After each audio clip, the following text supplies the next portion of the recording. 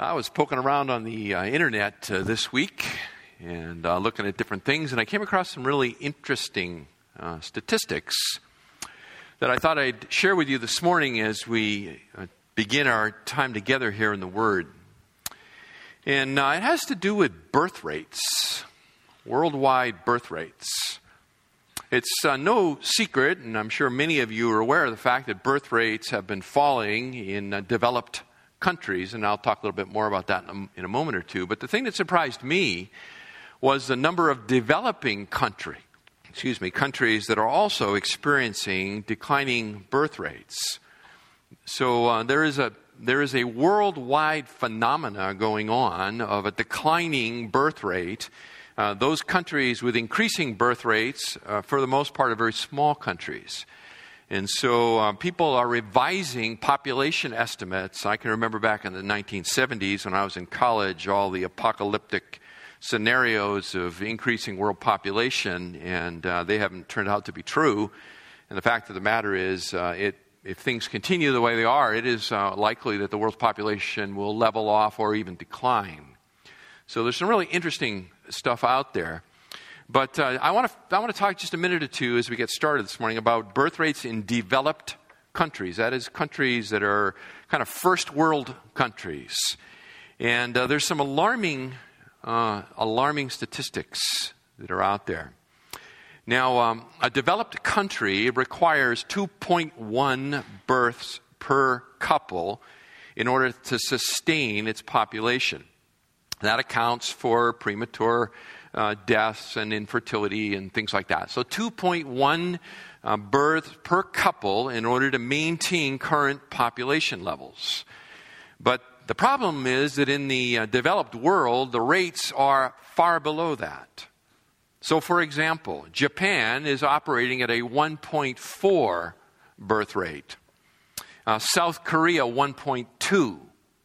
China, and this one surprised me, China, 1.6. India bucks the trend at 2.6. Germany at 1.4. Spain, 1.4. Italy, 1.4. The United Kingdom, factoring in the immigration, is at 2.1.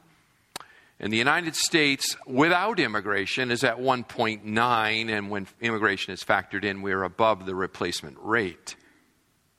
Now, the crisis, and there is a crisis in these numbers, is this.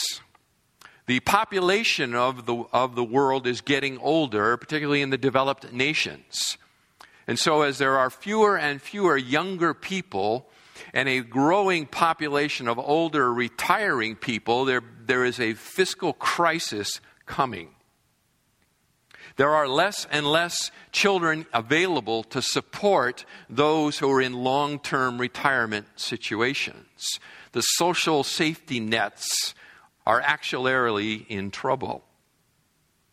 Now, America experienced a falling birth rate, if you've looked at any of this, for about 4 years that marginally reversed itself in 2013.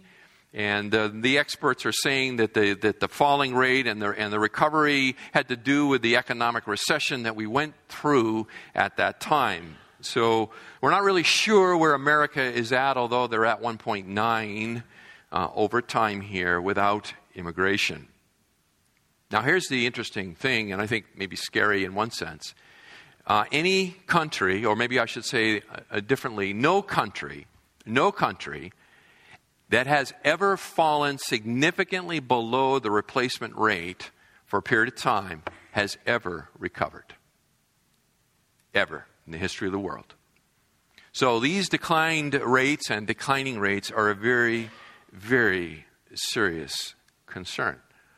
So open your Bibles up to Matthew chapter 19, and we're going to be looking at verses 13 through 15 this morning, and I've titled the message, Valuing the Next Generation.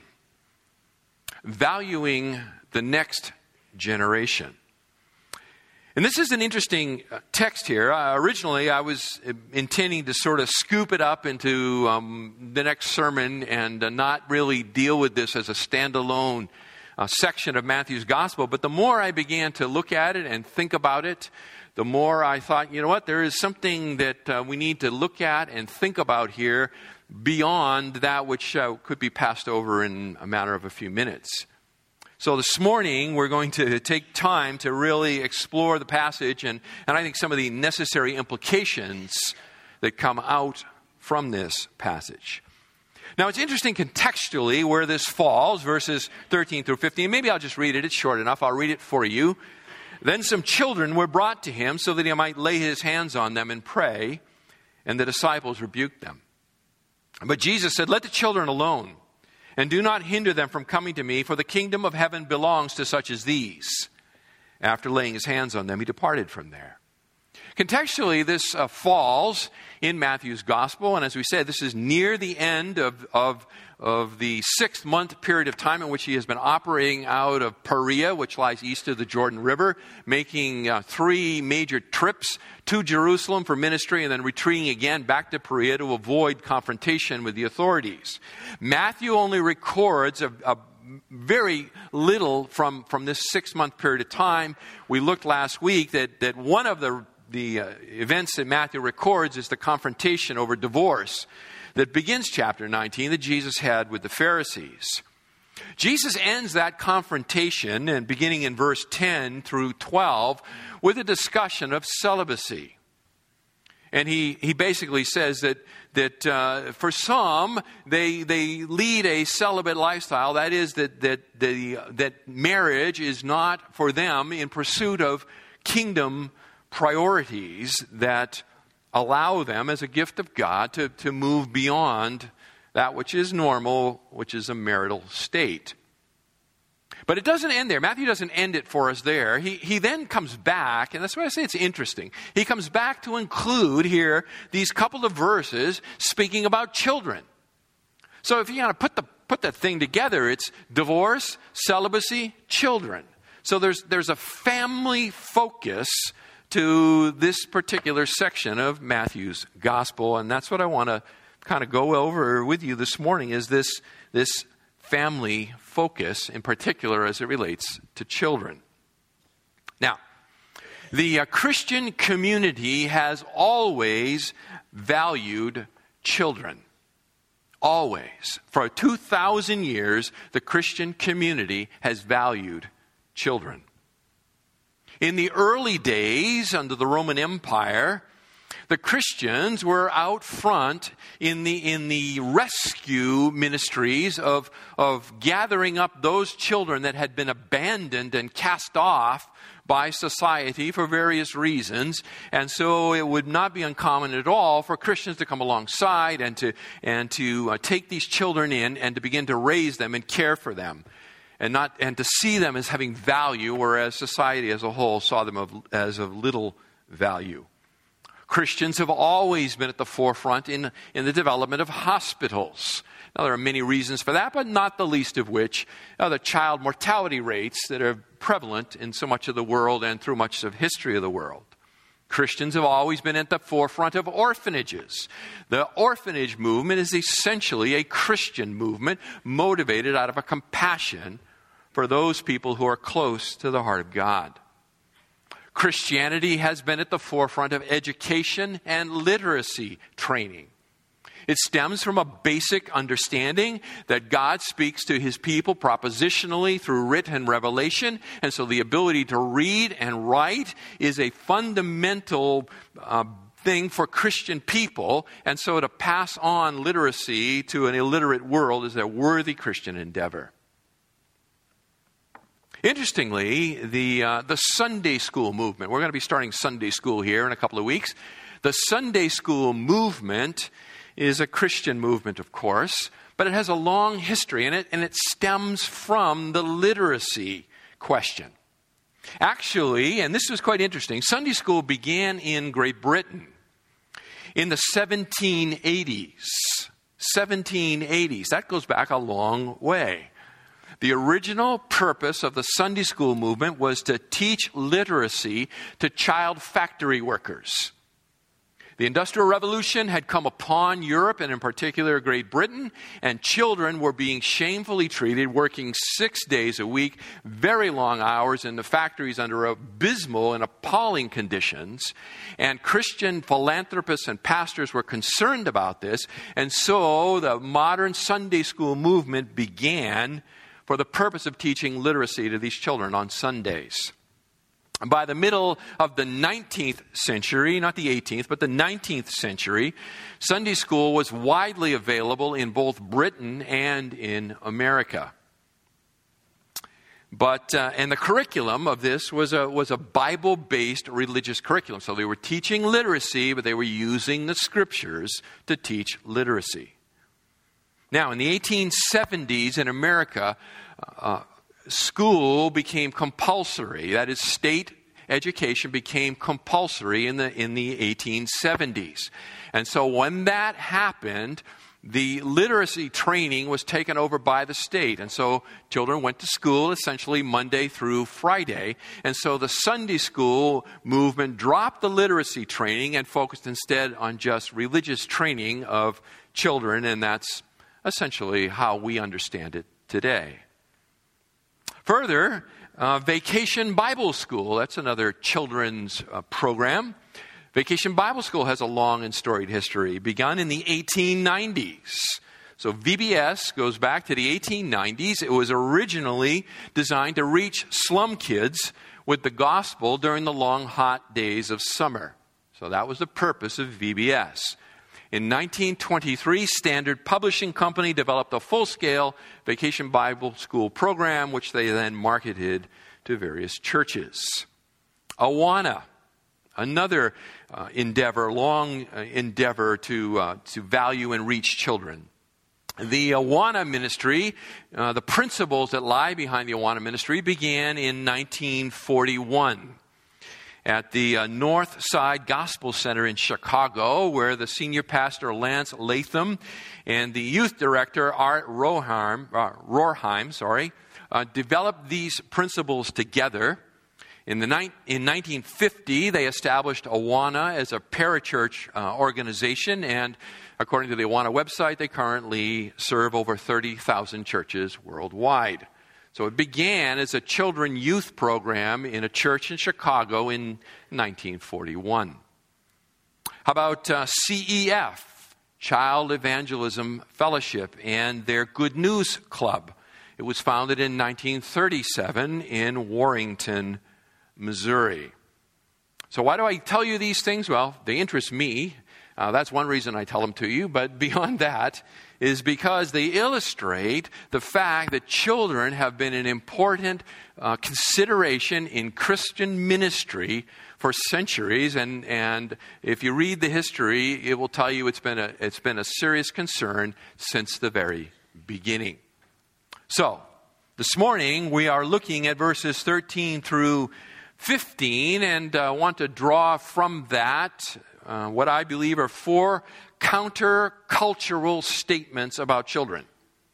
4 counter-cultural statements about children. Why? So that we might appropriately value the next generation. So that we as a fellowship might properly value the next generation. So, first counter-cultural statement in verses 13 and following, it is this: children are not a bother. Okay? First counter-cultural statement, children are not a bother. Then some children were brought to him so that he might lay his hands on them and pray. Stop right there. Now the word children here, Matthew, the word he uses, the Greek word, it's a diminutive form. It indicates small children. Small children were being brought to him. Luke's gospel has a parallel account of the same event. And in Luke chapter 18 and verse 15, he indicates there were also babies being brought as well. So it appears to be small children and babies being brought to Jesus so that he might lay his hands on them and pray. Now, unlike many religious teachers of his day, and I would say of all ages, Jesus, instead of the typical religious teacher, Jesus had a great love for and interest in children. The gospel records are interesting when we begin to look at it. For example, Jesus is recorded as having observed children at play. In Matthew 11 and verses 16 through 17, he took the time to stop and watch their games and become familiar enough with them that he could use them as a teaching device. They are used by him as spiritual examples. Even back here in chapter 18, in verse 2, he calls a child to himself, and he uses that child as an illustration to teach a deeper truth. The accounts of the feeding of the 5,000 and the feeding of the 4,000, the gospel writers are careful to record the reality that not only men were taught, but women and children. Women and children as well. So Jesus was teaching not just parents, but he was also teaching children along with the parents. And certainly the statements about him healing diseases in Matthew 4, verses 23 to 25, where basically Matthew says that Jesus banished disease from Galilee for a period of time, that the healings would most certainly include children. And there are examples of Jesus in the Gospels specifically healing children. So Jesus has a great love and a great interest and a great involvement with children. Those that were thought to be of lesser value and status in that particular day. Now, it would not be uncommon for a rabbi to bring for parents to bring their children to a rabbi. Jesus was a rabbi, so that the rabbi might pray for them. So parents would do that sort of thing. And in the ancient world, the prayer would often be accompanied by the person laying their hands on the child as they prayed, kind of identifying with the child, praying to God, asking for God's blessing upon this child. So that's a common thing, the parents bringing their children to him, but it speaks of his approachability, to be sure, that the parents would be confident enough to send their children, maybe bring their children, and in some cases perhaps even just send their children. But the disciples, they weren't too enamored with this whole idea. The disciples thought all of these kids and all of these parents, and they're milling around, they're crowding the house. Mark's gospel, Mark 10 says they're in a house at this time. And so they're sort of swarming the house, and the disciples, they're not too thrilled about all that. In fact, they evidently are standing outside the house. Luke's gospel again indicates that they're kind of an ongoing process here of rebuking the people, of sending them away, of telling them to get out of here, go home. He doesn't want to talk to you. He doesn't want to see you. He is too busy. Take your bratty little kids. I added that, but take your kids and get out of here. They're sending the people away. Look, verse 13. And the disciples rebuked them. That's a sharp word. They rebuked them. They didn't say, hey, it's getting late and he's kind of busy. The idea is that they told them, scram. Take your kids and get out of here. Why? Why? Why would the disciples rebuke parents for bringing their kids to Jesus to pray for? Why would they do that? We can't know for sure. We can't know for sure. We can only suppose. So let me do that for you. Perhaps they thought he was too important. Perhaps they just thought he was too important to be involved in such mundane matters. I mean, after all, he is no ordinary teacher, right? He is the anointed one. He is the Messiah of Israel. He is the King of Israel. And that has been made clear to them in so many ways. And so maybe they just thought, you know what? You don't bring your kids to the king. So scram. Go find somebody else to pray for your little brats. So maybe that. Maybe it was because they thought this whole thing was just going to delay them.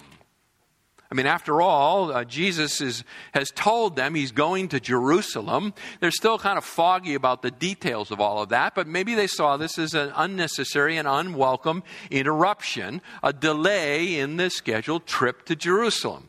Maybe. Or maybe it's just because they're tired and irritable and resent the intrusion. And we kind of see that kind of approach. I won't turn you there, but in Matthew chapter 14 and verse 15, when the crowds are swarming Jesus, the way the disciples respond to that whole thing indicates that they're not too happy about that whole reality. They're tired, they want to go home, they want to get something to eat. So maybe that's going on here too. We don't know. But whatever the reason, they are annoyed. They are clearly annoyed with the crowd, and the disciples rebuke them. Here is this crowd clamoring for Jesus to meet the spiritual needs of their children, and the disciples have no interest in it at all. Verse 14, but Jesus said, "Let the children alone, and do not hinder them from coming to me." Strong statement, very strong terms here. Actually, again, we're indebted to Mark's gospel, Mark chapter 10 and verse 14. It says explicitly, Jesus was angry with his disciples. He was angry with this. He was indignant with them, and he spoke to them. So here, verse 14, Matthew records, Jesus said, "Let the children alone." Mark adds in the reality. Jesus is indignant. Jesus is incensed. Jesus is angry and says to his disciples, "Let the children alone, and do not hinder them from coming to me." You get the idea? He is not whispering this to these disciples. He is speaking to them very sharply. He is rebuking them for their attitude. He is rebuking them for their behavior. Let them alone. Do not hinder them. And instead, he is opening himself up, his arms wide, with a very wide and emphatic invitation to bring the children and allow me to touch them and pray for them. Very, very wide open approach. Now, evidently, the disciples have not learned the lesson of Matthew chapter 18 and verses 3 and 4, right? Where Jesus used a child to illustrate for them the reality that one does not enter the kingdom of heaven when one is puffed up with worldly value. And one must humble their heart. So there was a lesson on humility and greatness back there involving a child, but evidently the disciples, they still haven't, at this point in their lives, they still have not grasped the reality of that message. So they see these children as a hindrance, as an irritant, as a bother.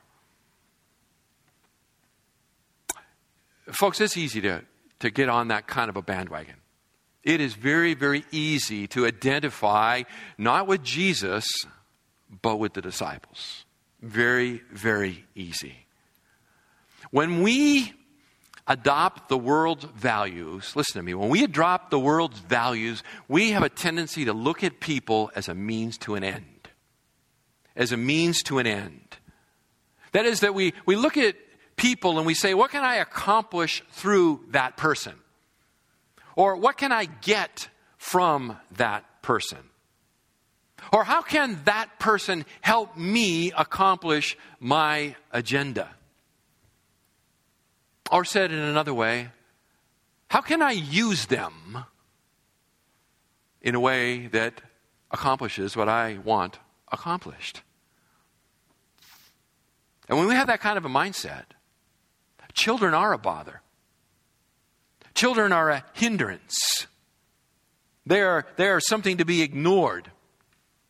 Or they're a means to an end, and the end is getting to the parents. So we will pretend interest in children because what we really want are the parents. By the way, Madison Avenue, they totally get this. They totally get it. Kids don't have any money. You know that, right? Mom and dad got money, but the marketing is targeted to the children. Why? Because they're using them to get at mom and dad. And sadly, even some Christian churches can become guilty of such tactics. Using children to get at parents. Rather than seeing children as made in God's image and of need of spiritual direction and human compassion, they instead, they're seen as a logistical problem we've got to solve, right? So basically, what's the least we need to do to take care of these kids so we can do real ministry to the parents? So children become a logistical problem. But that's not the heart of the Savior. Not at all. Jesus makes it very, very clear. He is indignant. He is indignant when the disciples try to run off the kids. And it doesn't matter what their reasoning is, right? I supposed for you a few possibilities. If you like one that's more noble than that, go ahead and suppose it. It doesn't matter. They are still rebuked sharply. And Jesus takes the time, notice this, to individually touch these kids. Verse 15, after laying his hands on them. It's not just like a wave and a crowd benediction. There's personal contact, touch, individual approach.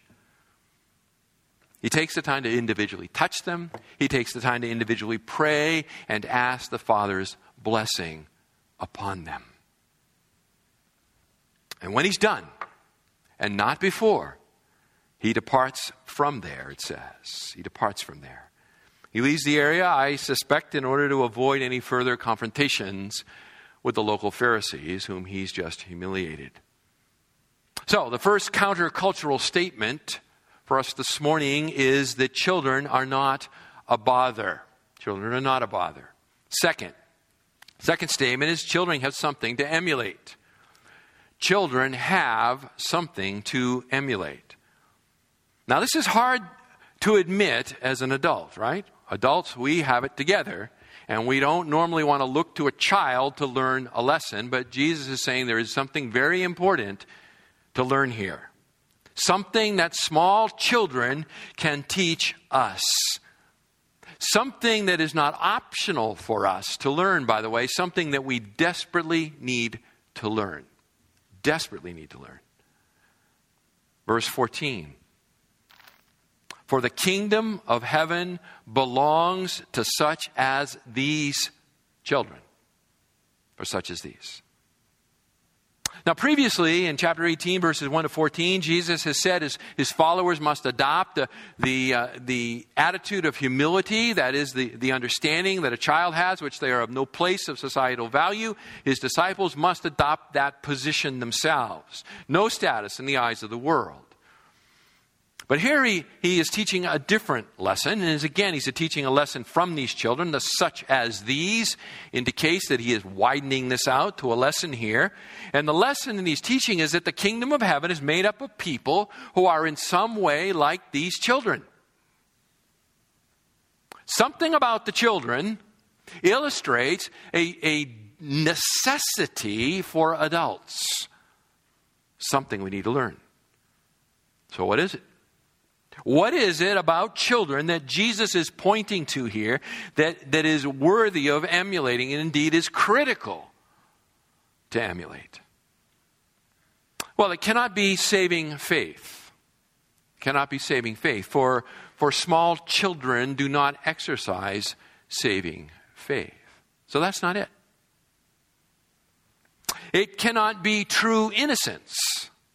Cannot be true innocence, because cute as children are, they are born with an Adamic nature, fallen and in bondage to sin, and all you got to do is add time and food, and it will manifest itself all over the place, right?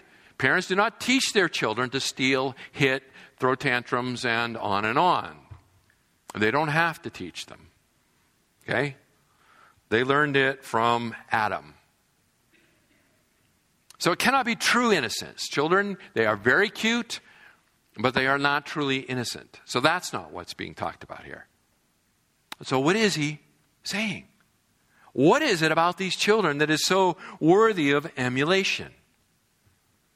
I think the answer is this. I think the answer is that these small children have a natural openness. A natural openness to the things of God. They have a natural trustfulness.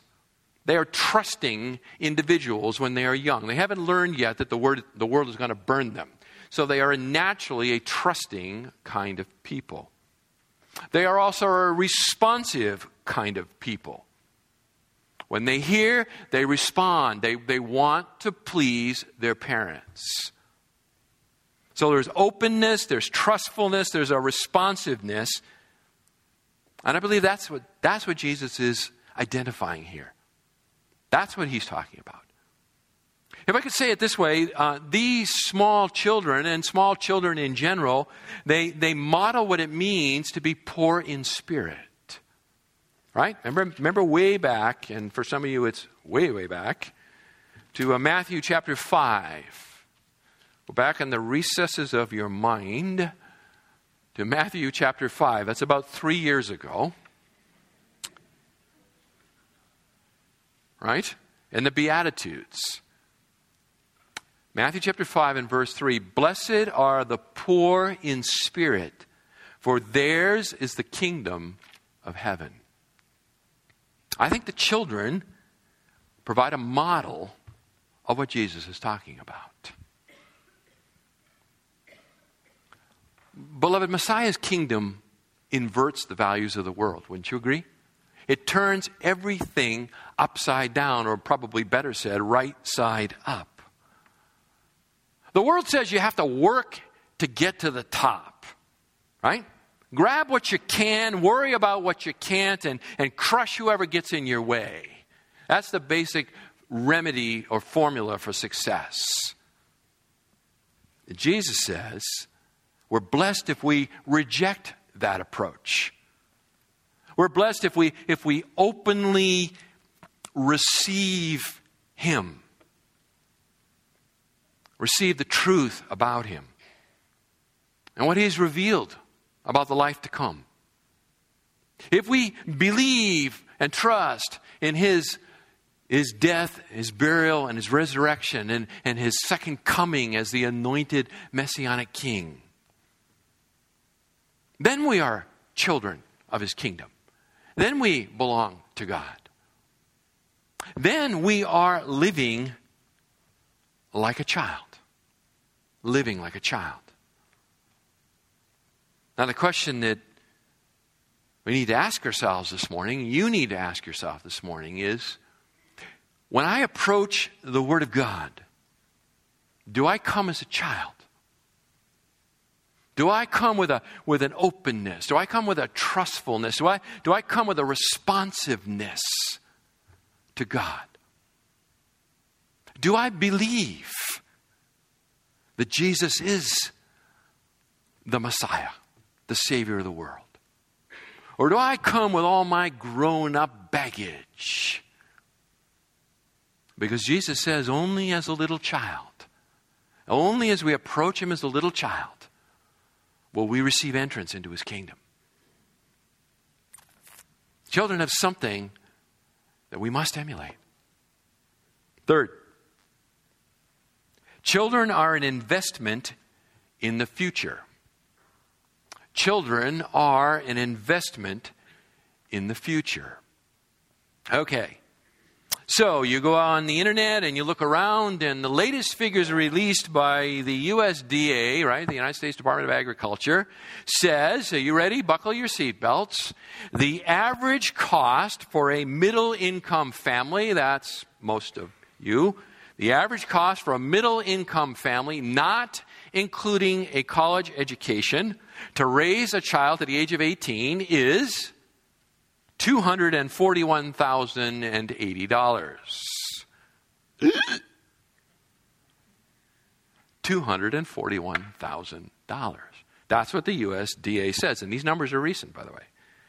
Now, that number is, without a doubt, staggering. Right? That number is staggering. And it is also, by the way, subject to much criticism and dispute. The methodology used to calculate that number is flawed. One could argue that it was done for political purposes, but we won't go there. Whatever behind it, that's the number that's out there. But you go to the internet, and it's all over the internet. People are saying, you got to be crazy. I've raised 10 kids, and, et cetera, et cetera. So, what is the real number? Don't know. Many people say it's less than half of that government estimate of 241, less than half of that. Others say that the number gets smaller still. The smallest estimate I saw was 52,000. The number gets smaller still when you have larger families. They call it economies of scale, right? You have certain fixed expenses, you spread them over more children, the cost per child becomes less. Guess that's an advertisement for large families. Right? You want to get rich? Have lots of kids. I should write a book with that title, shouldn't I? Indeed. Now, there are costs beyond financial costs in raising children, right? There are personal costs in having and raising children. There are physical costs, like fatigue. Right? Young parents, like fatigue. That is a real physical cost. There is the cost of the loss of privacy. Okay? The loss of privacy. There are emotional costs. Things like heartache. Things like worry. There's no escaping the reality. Having and raising children is expensive. It's costly. It's going to cost us a lot. To that, we can add a frequent sense of inadequacy and helplessness that will either drive you to despair or it will drive you to your knees to pray. You want your prayer life to improve? Children are one way. Okay? They are one way. In fact, I would be so bold to say that for a Christian parent, I think raising children is one of God's preferred means for confronting us in our own selfishness and crushing our self-confidence. All right? They say experts on child raising are those who have no children. As soon as you have a child, you begin to realize you're not so much of an expert. Right? So the costs are high. They are very, very high. And in order to justify such costs, we need to see children as an investment. Beloved, the world doesn't. That's why birth rates have fallen and are falling. So this is a countercultural statement. There's an old Chinese proverb. It says this: one generation plants the trees, another gets the shade.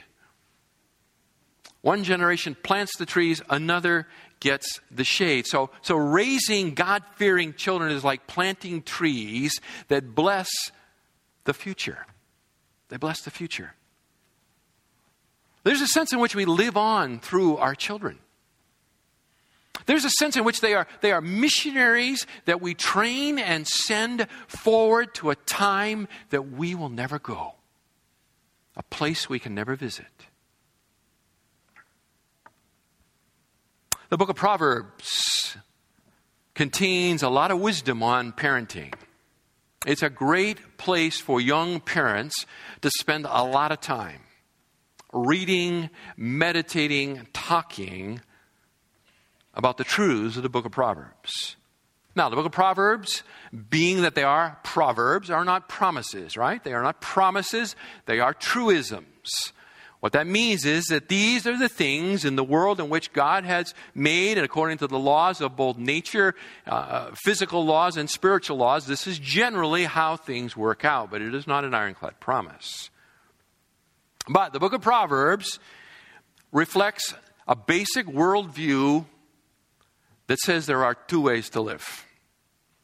There are only two ways to live. There is a way of wisdom, and there is a way of folly. And so raising our children in the way of wisdom generally turns out well. That's what the Proverbs would tell you. Proverbs chapter 22 and verse 6. Train up a child in the way he should go.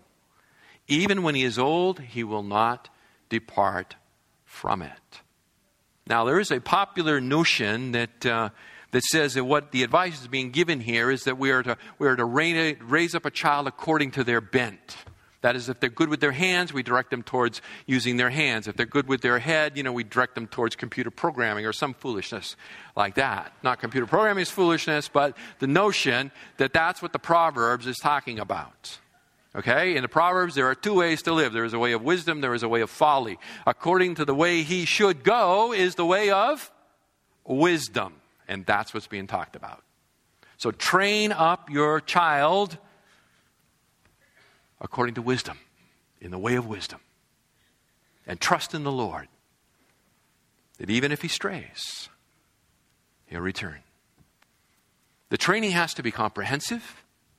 It needs to address the child's thinking, the child's emotions, the child's will, the child's conscience. All of these things need to be brought under submission to the Word of God, the way of wisdom.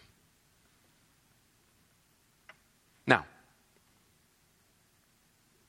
solid investments take time to build. All right? Get rich quick schemes, the book of Proverbs tells you, are the way of folly. The way of folly. So an investment for the future requires an extended period of sowing that eventually leads to reaping. We sow a little for a long time, and then we reap. So if we want a good return on the investment of parenting, we need to do the hard work. And it's hard work. It's hard work. Charles Bridges, in his commentary on Proverbs, writes, and I think it's excellent, it's worth the price of the book, or you can just copy it off this, and then you don't have to buy the book. But he says this, he says, quote, "A child learns more by the eye than by the ear." The child learns more by the eye than by the ear. Very, very good.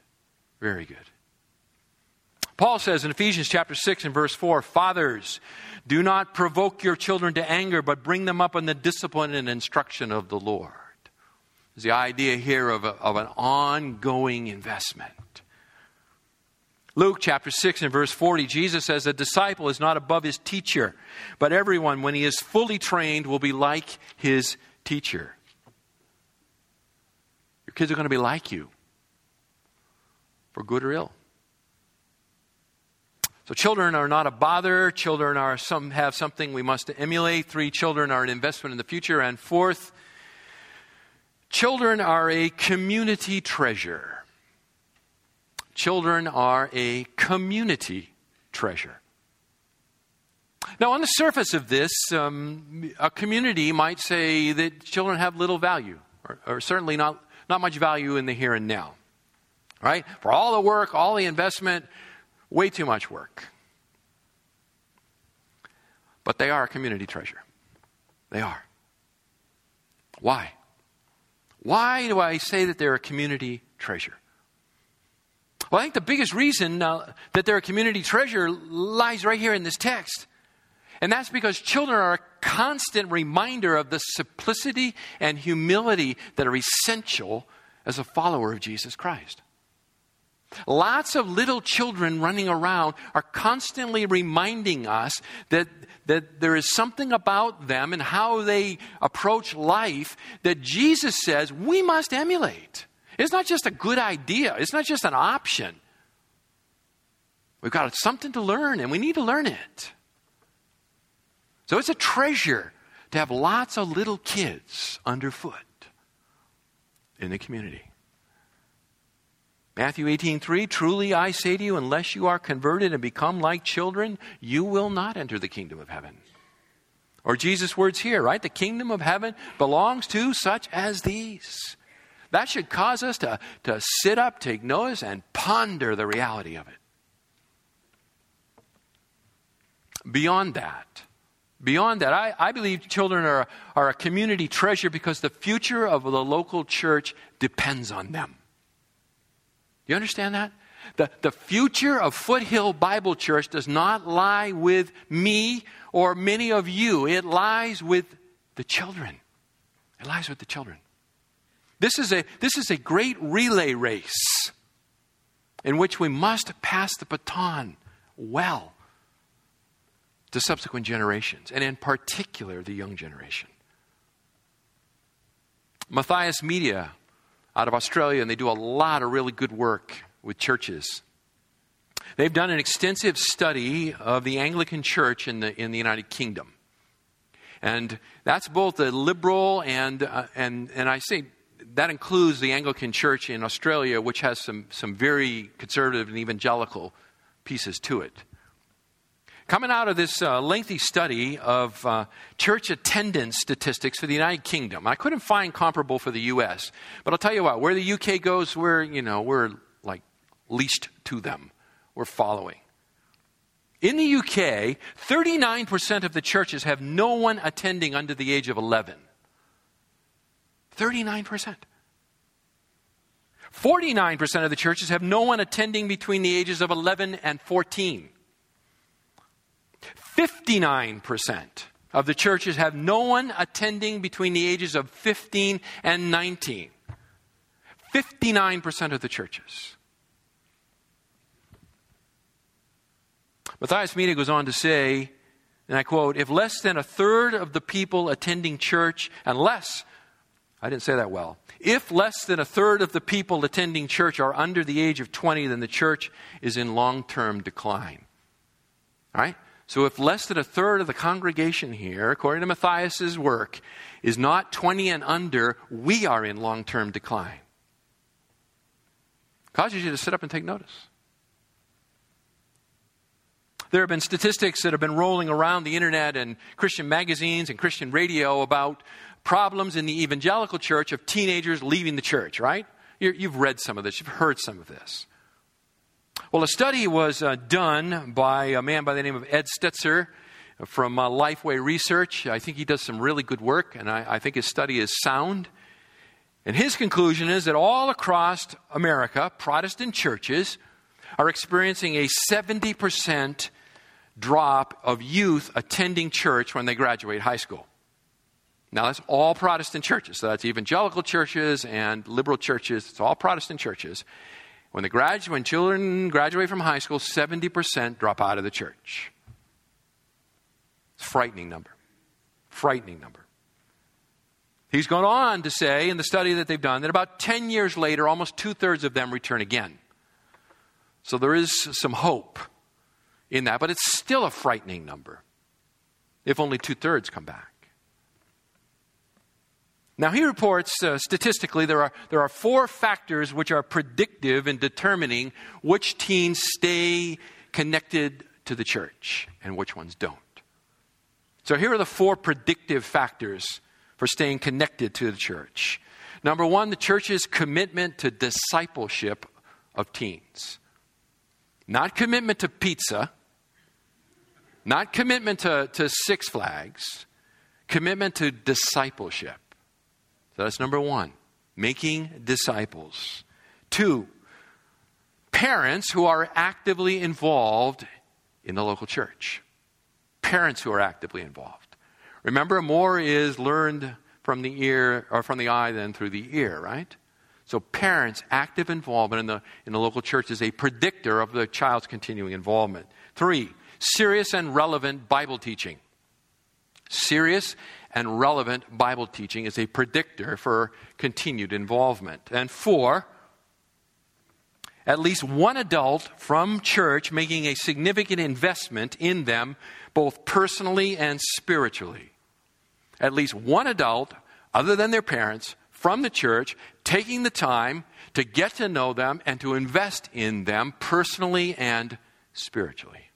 These are the predictors. And beloved, I am absolutely so thankful for the many, many, many people, many of you, who have given of yourselves to invest in another generation.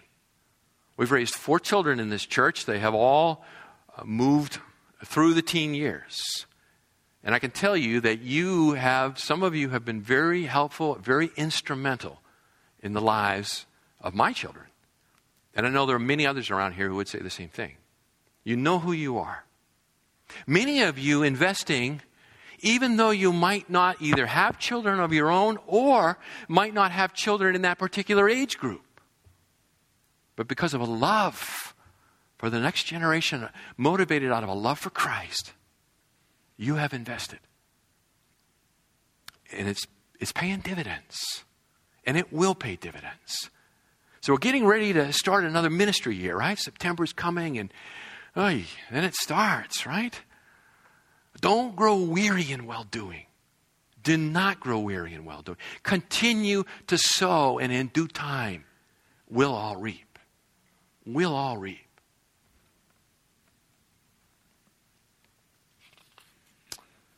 Raising godly children is a community project. It is a community project. And the local body of Christ can and must be involved in that project. There's many ways to be involved, and just kind of roll through them quickly with you, just some things that came off the top of my head, but simple things. There is what I call the Titus 2 principle, right? That's intergenerational ministry. That's older ministering to youngers. It is so important to have a multi-generational ministry. We are blessed in this church to have multiple generations, 4 generations in this church. That is a very good, positive, healthy sign that pays long-term dividends. But you know what? It requires patience and it requires love between the generations, doesn't it? It would be so much easier if everybody were like me. But I wouldn't grow in Christ. I grow in Christ when I'm called to minister alongside people that are very unlike me and challenge me in the places where I don't want to be challenged. So the Titus 2 principle. Beyond that, parenting classes. Some of the parenting classes that have been going on, and how helpful, how thankful I am. Hey, listen, when I brought my children home from the hospital, I turned them every which way but loose. There were no directions anywhere. Did you know that? They're not stamped on their bottom. They're not on the box. They're not in 4 different languages. There aren't any instructions. And we live in a day and age in which there is so much social mobility that the wisdom that used to be passed from generation to generation in the areas of basic child rearing has been lost in our culture, and people are adrift and they need help. They need help.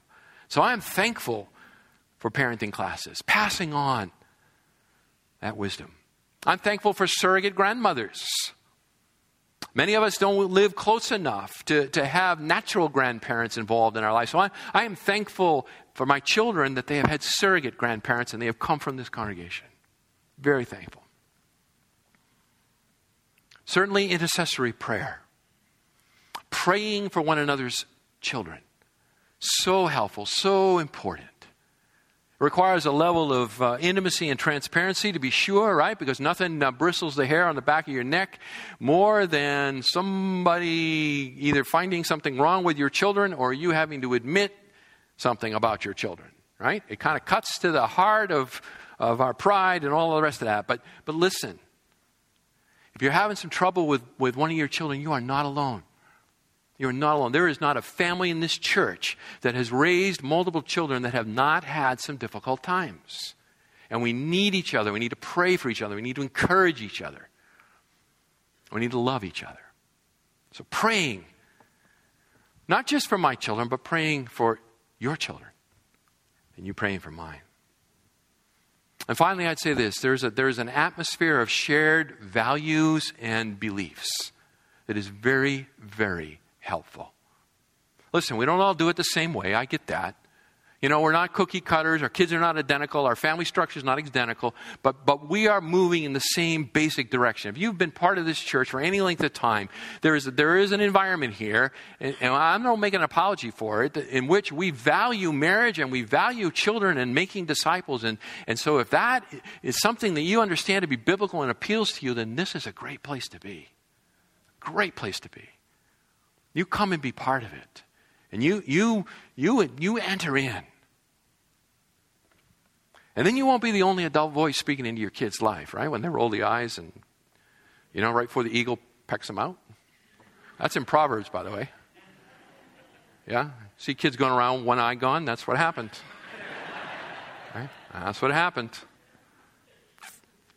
So, we can just encourage one another in these things. So it's that atmosphere of shared beliefs. Hey, we're not perfect here. Right? We're not perfect.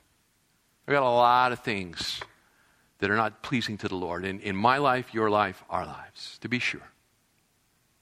But we're moving in the right direction. We're striving after. I believe God is pleased. God is pleased. And He has continued to pour out His mercy, His grace, and His blessing upon many, many, many families through the ministry of this church. To God be the glory. Amen. Father, thank you.